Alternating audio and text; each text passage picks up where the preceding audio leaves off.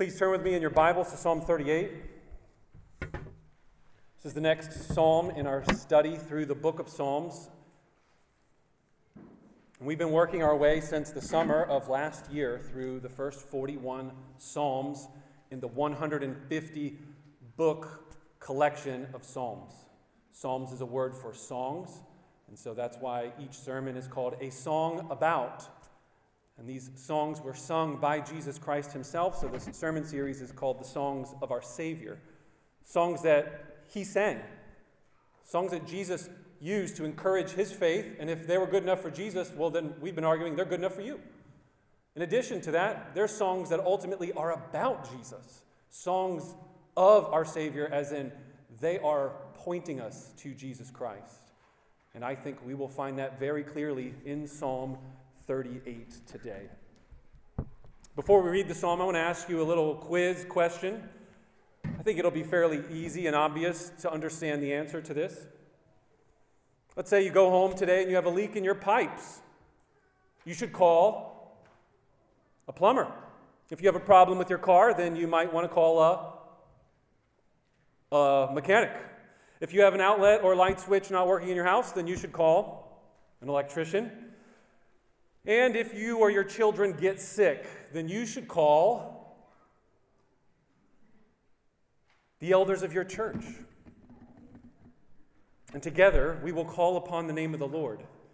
We will confess our sins together. Because James chapter 5, we just read, said, if any of you are sick, let them call on the elders of the church. If you weren't paying attention to that scripture reading, you might have been tempted to say, if any of you are sick, you or your children, then call upon a doctor. Now, obviously, that is appropriate to do. But I wonder, as I have mentioned previously from this pulpit, how many of us actually believe James 5?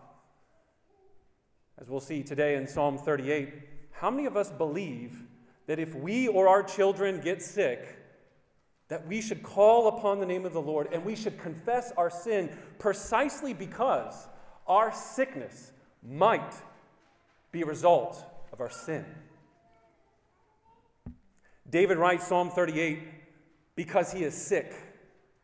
And he specifically and repeatedly says that this sickness he is experiencing is because of sin. Why don't you read along with me Psalm 38 so you can find that this crazy idea, when you're sick, call upon the name of the Lord, is right from God's word. Psalm 38, a psalm of David for the memorial offering.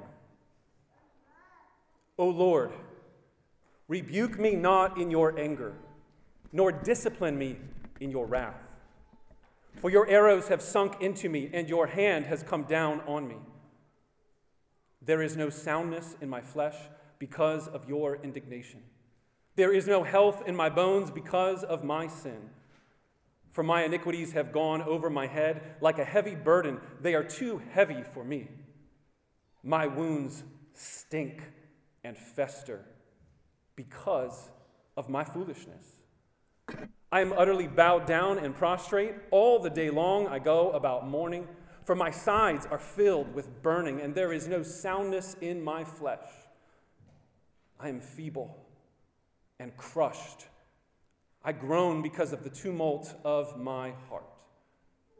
O Lord, all my longing is before you. My sighing is not hidden from you.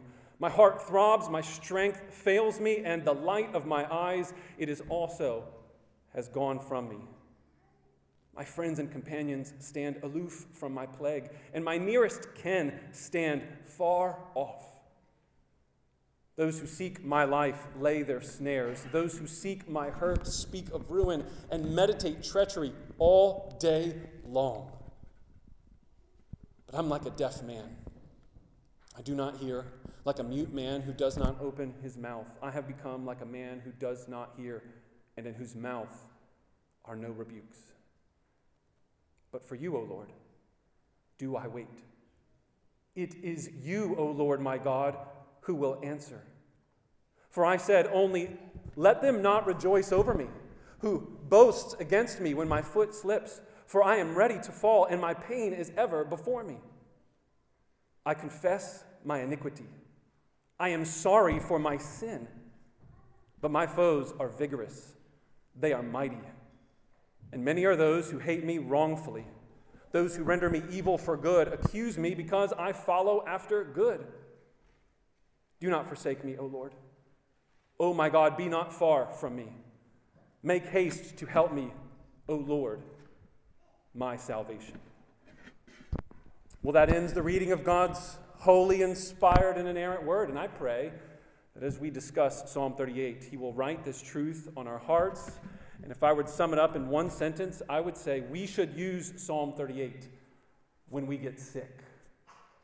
You want a big idea, a takeaway from today's message? That's it. You should use Psalm 38, not just understand it, not just understand the points it's making about God and sin, about salvation. Those things are extremely important, but you should use the Psalms. We've talked repeatedly throughout this sermon series that the Psalms are not just to be read and studied and theologically diagnosed and broken down. They should be used. So I want to suggest to each of you, you should use Psalm 38 when you get sick. Will you? My hope and prayer is that after today's message, this will be a tool in your toolbox when you're not able to make it to church next week, or when someone in your family has a fever. And I think that as we work through this idea, for many of us, this may seem strange or uncomfortable. I talked to some members of our church earlier this week and asked them about this, and they're like, no, why would I do that? Is that you? I have a suspicion that many of us may not want to take this big idea up. So today's sermon is going to be 3 reasons, 3 truths that I'm going to argue so that you will use Psalm 38 in your sickness. And here's the outline of the message.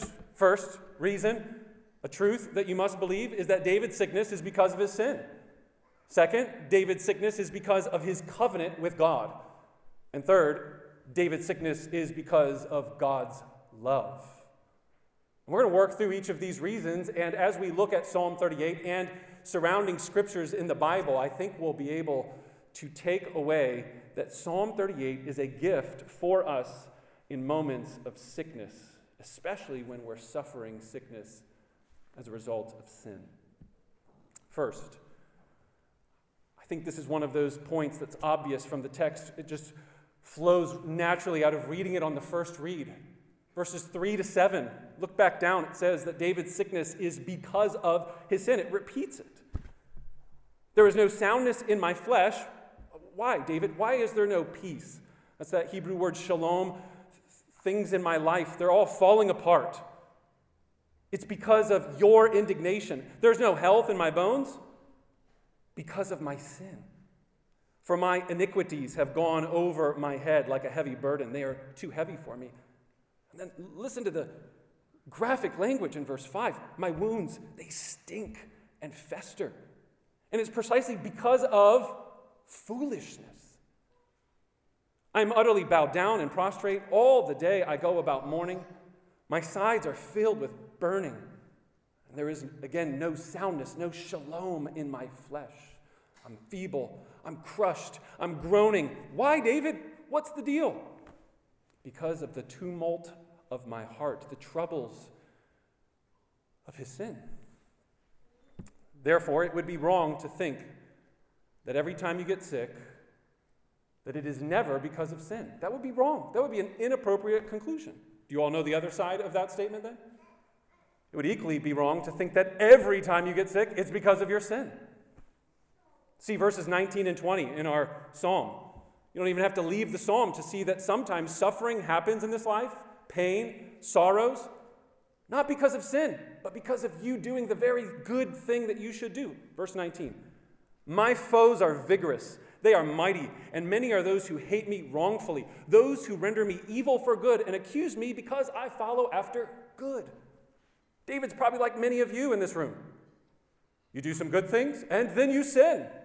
Sometimes you do good things and you suffer for it. Sometimes you sin and you suffer for it. Psalm 38 is not telling you that every time you're sick, it's a direct result of something you did last night. but it could be. When we read our Bibles, we see that throughout the Old Testament, people got sick because of their sin. I don't want to presume all of you have read the Bibles front to back or have really memorized all the stories, so just a couple Bible stories to make sure you're all aware. The Bible teaches this. In Numbers chapter 12, Miriam and Aaron spoke out against God's servant leader Moses, precisely because of a kind of racist prejudice of who he chose to marry. It says in verse 1 of Numbers chapter 12, because he married a Cushite woman. And suddenly the Lord said to Moses and Aaron and to Miriam, shouldn't you be afraid to speak against my servant? And the anger of the Lord was kindled against all of them. And when he departed, a cloud was removed over their tent, and behold, they looked, and Miriam was leprous like snow. Leprosy, as you might know, is a skin disease. So Miriam was whole and sound. Her flesh was doing just fine. She then sinned against God, and then God leaves the tent after speaking and addressing them, and she turns leprous. And then listen to the words after this. Aaron said to Moses, "O my Lord, do not punish us because we have done foolishly and have sinned." It's not hard to read Numbers chapter 12 and realize that Miriam was sick because of her sin. One more example from the Old Testament, 2 Chronicles 26:19. King Uzziah was strong. He was a young king. He was 16 when he became the king over Israel. He was proud, and his pride got to his head. We shouldn't be surprised then that when he started to do things in the temple that he was not allowed to do, even though he was warned by priests, don't go into the temple. He did anyway, and he took a censer in his hand, and he tried to bring an offering of incense into the temple. And when he did so, leprosy broke out on his forehead. Seems ironic, doesn't it? Pride got to his head, and then leprosy got to his head immediately as he offered an incense offering. But that's just the Old Testament, right? Come on, guys. It's 2022. The Bible, we know better. There's a New Testament too. God was angry in the Old Testament, and after Jesus died on the cross, we know that he's just filled with love and grace. He does not do those kind of things anymore. Psalm 38, Numbers 12, 2 Chronicles. First, no, that is an inappropriate way of summarizing the whole Bible. The Old Testament's not God's full of anger, and the New Testament's full of God's love. Second, just in case you're wondering, the word testament, it's actually a Latin word, and it means covenant. The Bible is summarized in terms of Old Covenant and New Covenant. And you are either an Israelite in the Old Covenant, or you're a New Testament Christian in the New Covenant. It's not about, that's the old stuff and that's the new stuff. It's about God's relationship with his people. One was called the Old Covenant, and one was called the New Covenant. And you need to keep that in mind as we think about this covenantal relationship David has with God, and then us as Christians in the New Testament. And third, and most importantly, let's just say, all right, I'm going to not agree with that idea, but let's just say, for the sake of example, the Old Testament's old, and we shouldn't apply it to our lives anymore as New Testament Christians. Well, what do you do if the New Testament says the same thing that the Old Testament does about getting sick because of sin? We already read from James 5 that if anyone is sick, they should call the elders of the church. They should anoint their head with oil, and the prayer of faith will save the one who is sick. The Lord will raise them up, and then if they've committed sins, he will be forgiven, if they committed sins. They may be sick precisely because of their sin, but it's an if. It's a conditional clause. It's not presuming that everybody's sick because of their sin, but they might be, and therefore they should confess their sins to one another, and they might be healed.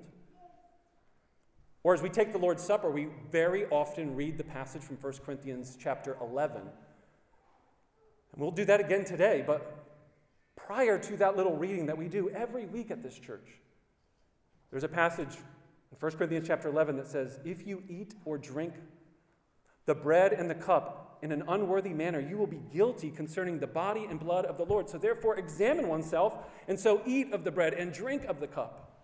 For if anyone eats and drinks without discerning the body, they will eat and drink judgment on themselves." And then here's the line. "That is why many of you are weak and ill, and some of you have died." In 1 Corinthians chapter 11, a group of people get together at a local church gathering in a home in Corinth. The rich despise and look down upon the poor. They eat all of the food. The Lord's Supper wasn't a little cracker or a little cup of juice. It was a meal in a home.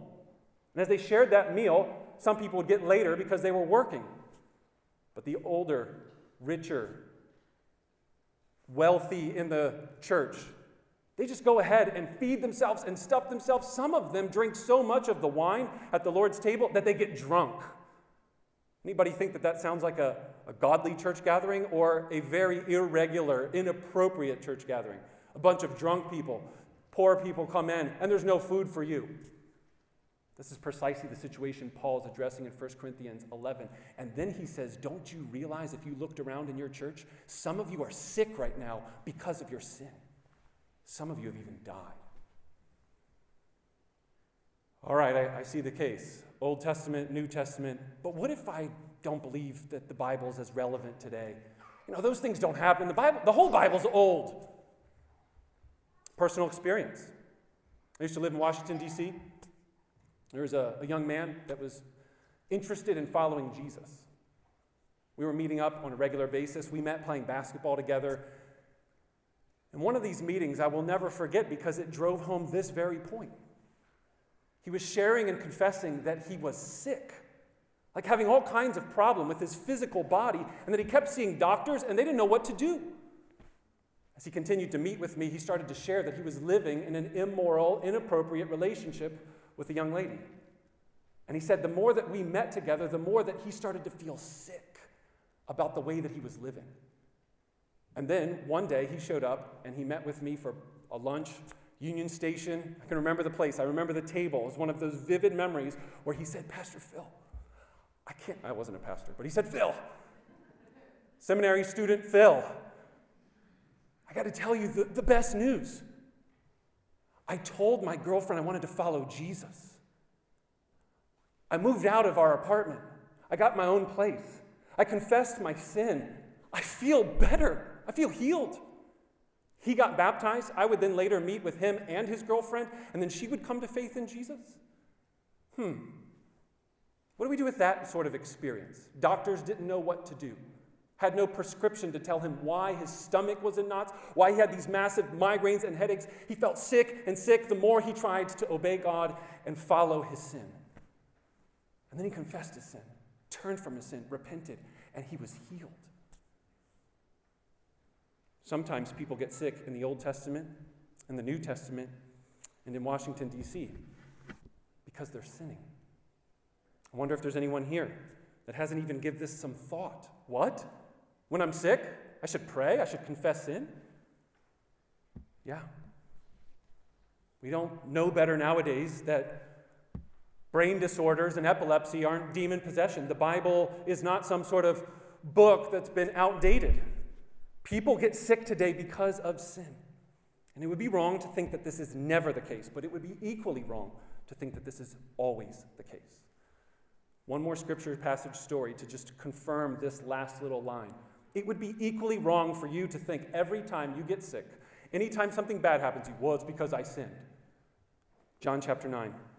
Jesus saw a blind man who was blind from his birth. His disciples said, Rabbi, who was it that sinned, this man or his parents, that he was born blind? Now, you and I might think, that's a dumb question. Well, perhaps maybe it's not. Maybe they read Psalm 38. Maybe they read about Miriam. Maybe they know about King Uzziah. Maybe they know that sometimes you're sick and you have disease because of sin.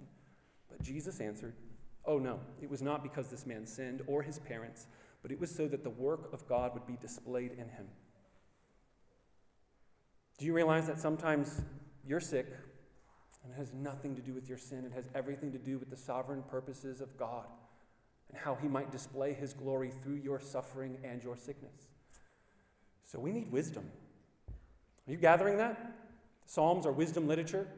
They're teaching us that sometimes you're sick because of your sin, and then sometimes you're not. So you need a community of people around you. You need humility. You need a lot of prayer to ask one another, could I have a thorn in my flesh like Paul said in 2 Corinthians 11, because God's preventing me from sinning so that I don't get conceited? Read 2 Corinthians chapter 11, verse 7. and realize that you might have an ailment and you ask that God would take it away, and it has nothing to do with your sin and has everything to keep you from sinning. Man, the Bible's got all kinds of things to say about this topic, doesn't it? And friends, this is why we gather weekly. This is why we take God's word seriously. And this is why it's so important that you don't just hear a sermon, and then you hear a little line, and then you go off and misuse the Bible.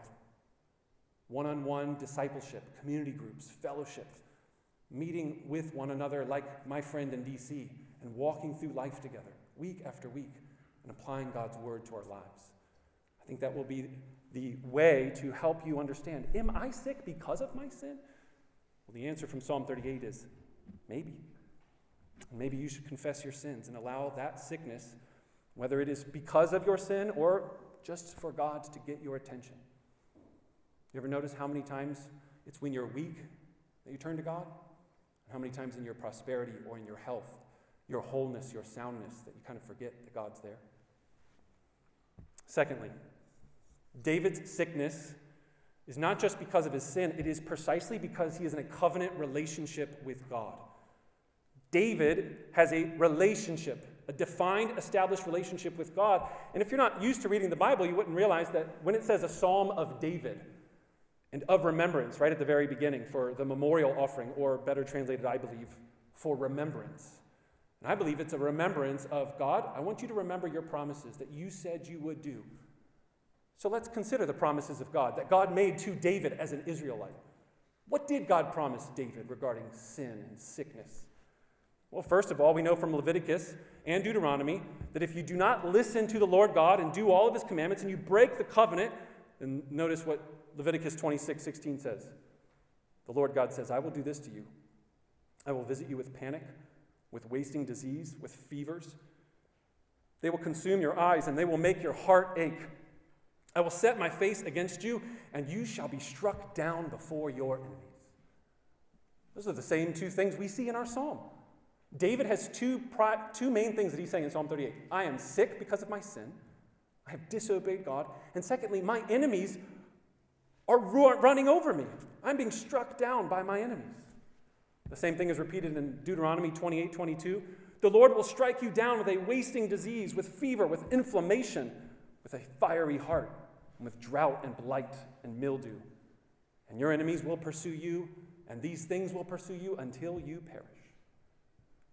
Why did I read you those passages? Because Psalm 38 is an illustration that God is keeping his end of a deal. They made an agreement together. Israel, in Exodus chapter 20 and following, they make a covenant partnership. Think of it like a contract, but more important than that, and one with God. And there's two parties. Say, here's what you will do, God, and here's what we will do. And God and Israel agreed. They did so willingly. They signed up for this, you could say. David signed up for this kind of treatment. He shouldn't be surprised. David is, in Psalm 38, wasting away with disease. His heart, it aches. Sometimes it's not just the physical pain that you're feeling, but just that deep sorrow that's multiplying the sorrows and pains. And that's clearly at play here in Psalm 38. But there's more to this point. David is not just in a covenant relationship with God as a general Israelite from the book of Exodus or Leviticus or Deuteronomy. David has actually a second covenantal relationship, a special covenant relationship, because David is the king. And this brings us to one of the most important Old Testament passages, 2 Samuel 7. God promised to David and his children that when the king of Israel commits sin, iniquity, I will discipline them with the rod of men and with the stripes of the sons of men. So whether you want to look at this from the covenant that God made with Moses or the covenant God made with David, if we understand the whole story of the Bible, God made an arrangement, an agreement, and therefore God is not being unjust. He is not being unfair. He is doing precisely what he promised he would do and what they signed up for. You might even say God's only being righteous and loving by doing precisely the thing that he said he would do to his children. I wonder if any of you think, all right, well, if David agreed to this, then what's the point of Psalm 38?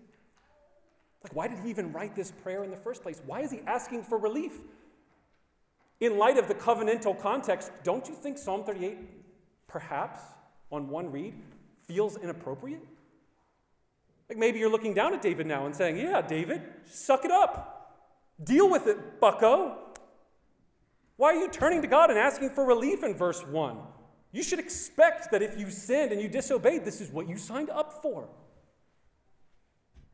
Some of us that are more legal-minded, we're thinking, that sounds right to me.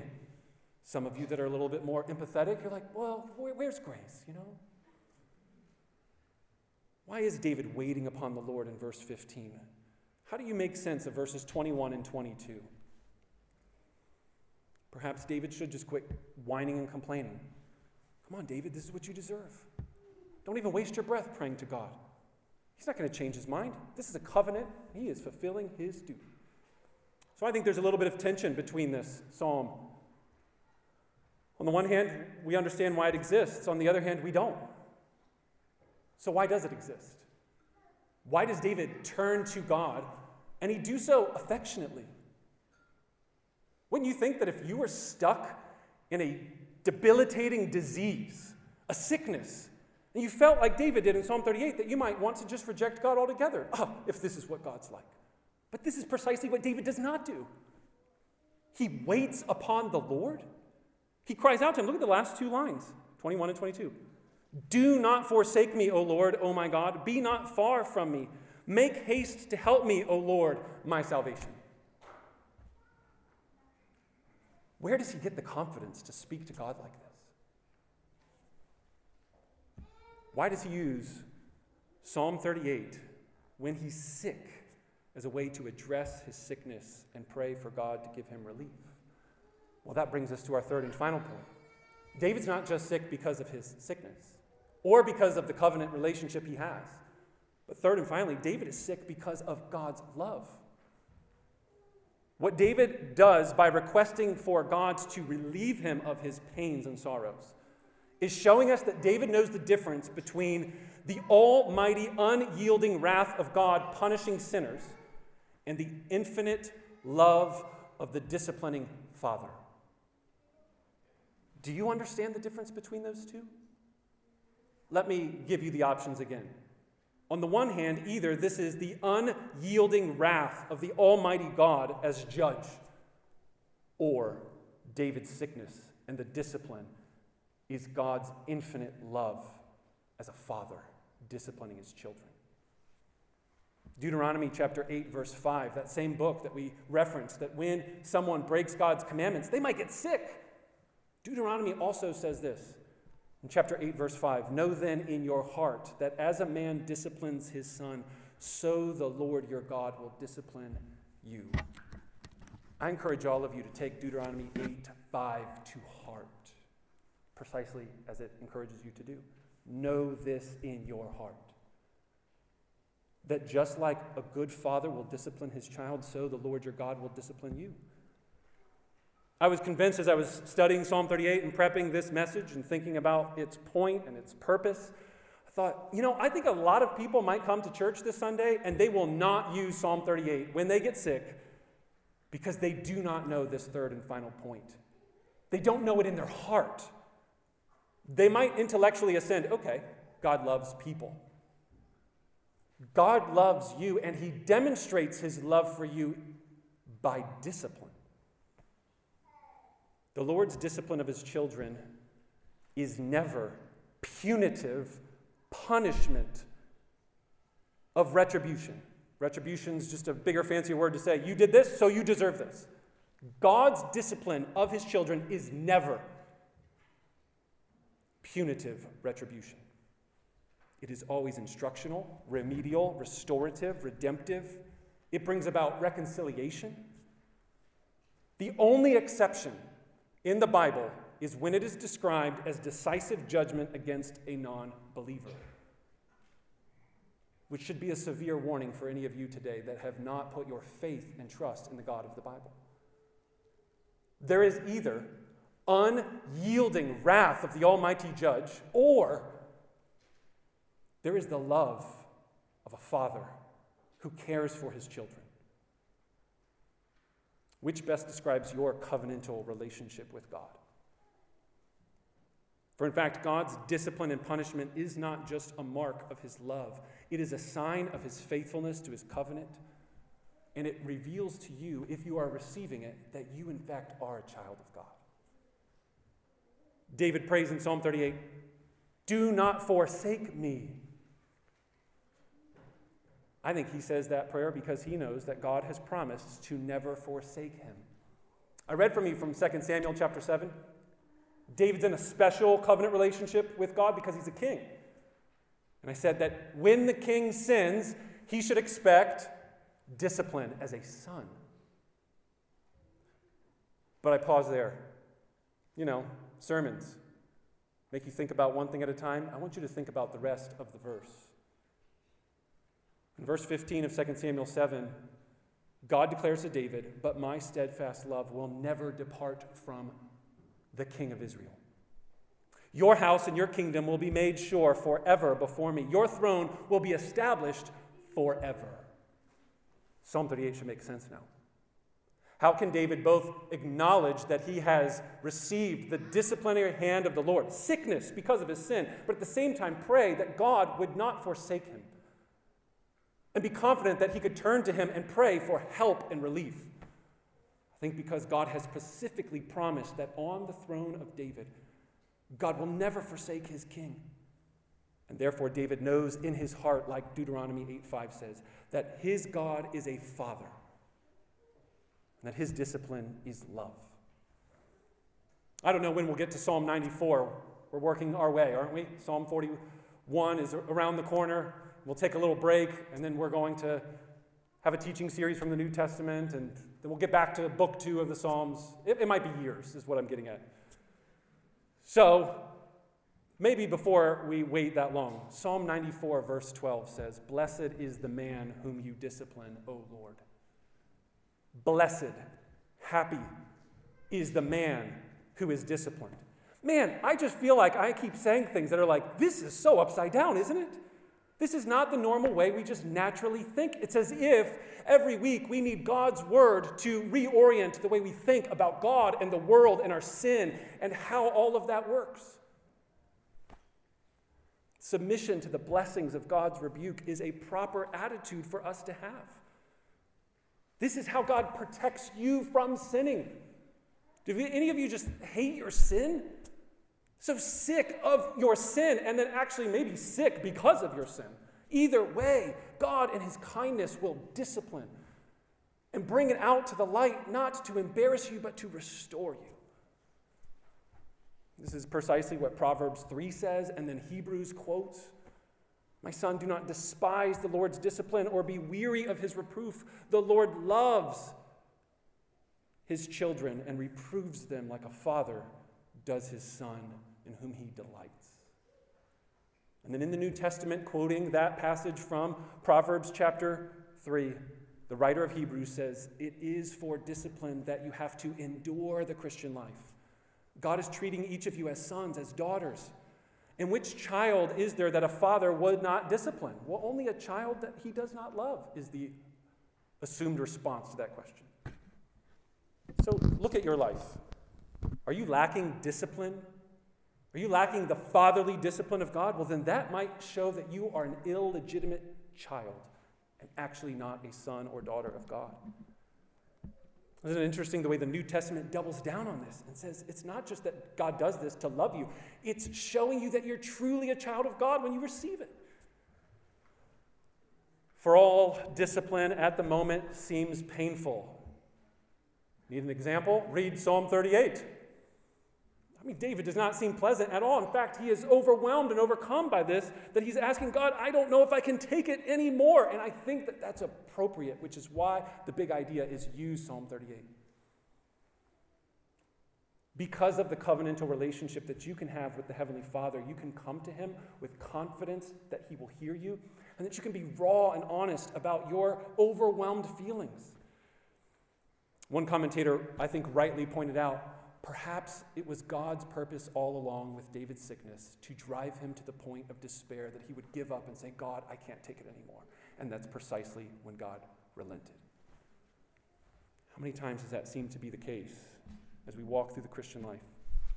God brings us to the very end of ourselves, and we stop relying on our own strength and our successes and our moral resume, and God reveals that we need him, and so we cry out to him in that desperation. That's Psalm 38, so use it. Put it as a tool in your tool belt for when you're sick. James Montgomery Boyce has 4 questions. I didn't write them down, so I don't remember them all, but 4 questions you should have when you get sick. And the first one is, did you sin? Second one is there something that he's trying to refine in your character, even if it's not related to your sin? And then there's 2 or 3 others. Great questions. That's the point of today's message. The Bible teaches that we should joyfully receive God's discipline like a child that's growing to understand who God is, sin in the world, the seriousness of it, so that we would turn from our sin and receive the adoption that we have as his children. And to be sure, this is hard. It is not pleasant. You don't need to go around and say, rejoice, rejoice, happy clappy. Haven't you seen time and time again that the Psalms are filled with just angst and pain and sorrow for a variety of reasons? So unless you are apart from the Lord Jesus Christ and you have not repented of your sin and put your faith and your hope in the finished work of Christ on the cross, then you can be confident that just like David, discipline is always meant for restoration and not judgment or punishment. I think it might be important for you to maybe clarify your terms. I know when I'm talking to my children, sometimes I use, well, you're going to be punished for your sin, your disobedience, punished. Perhaps discipline would be better. Think carefully about the words you use when you're talking about disciplining your children, so they don't have the category of God is punishing me. You can know for sure that you are a child of God, and you can know for sure that God is not punishing you because Jesus, as he died on the cross, he bore the wounds of the son of David, the king. 2 Samuel chapter 7 says that if a son on the throne of David sins, then they will be beaten by the rods of men. And it's interesting, isn't it, when you read about the story of Jesus, that first and foremost, he never sinned, but he was declared time and time again as the son of David. But that at the end of his life, he was beaten literally with the rods of men. And this was so that you and I would not receive the chastisement, the rebuke, and the punishment that sin deserves. Instead, you receive mercy. The greater Son of David, Jesus Christ, at the cross, took on the retribution of sins. Therefore, all of us could experience God's punishment as discipline. And therefore, in the local church, we exercise church discipline, not to condemn people, not as punishment per se, but as loving discipline. We are in a covenant relationship with God. The fact that we take the Lord's Supper is a way for us to renew our covenant every week, for us to be reminded of God's promises to us and our promises to be faithful to God. So, brothers and sisters, if you're a Christian here today, we're about to take the Lord's Supper. And before we do, I want to give each of you time to confess your sin in your seat. Because, as we're told in 1 Corinthians chapter 11, if you take it in an unworthy manner repeatedly, time and time again, unrepentant sin, you might get sick. You might even die as a judgment, as a discipline from God. So walk in a worthy manner in the community of the faith. More importantly, make sure your relationships in the local church, that they're at peace. The way Romans 12 says, as far as it depends upon you, be at peace with everyone. And I think one of the main contexts of how to apply 1 Corinthians 11 in the Lord's Supper is that we renew our covenant not just with God, but with each other. And that sort of renewal of our covenant reminds us to keep short accounts, to forgive each other.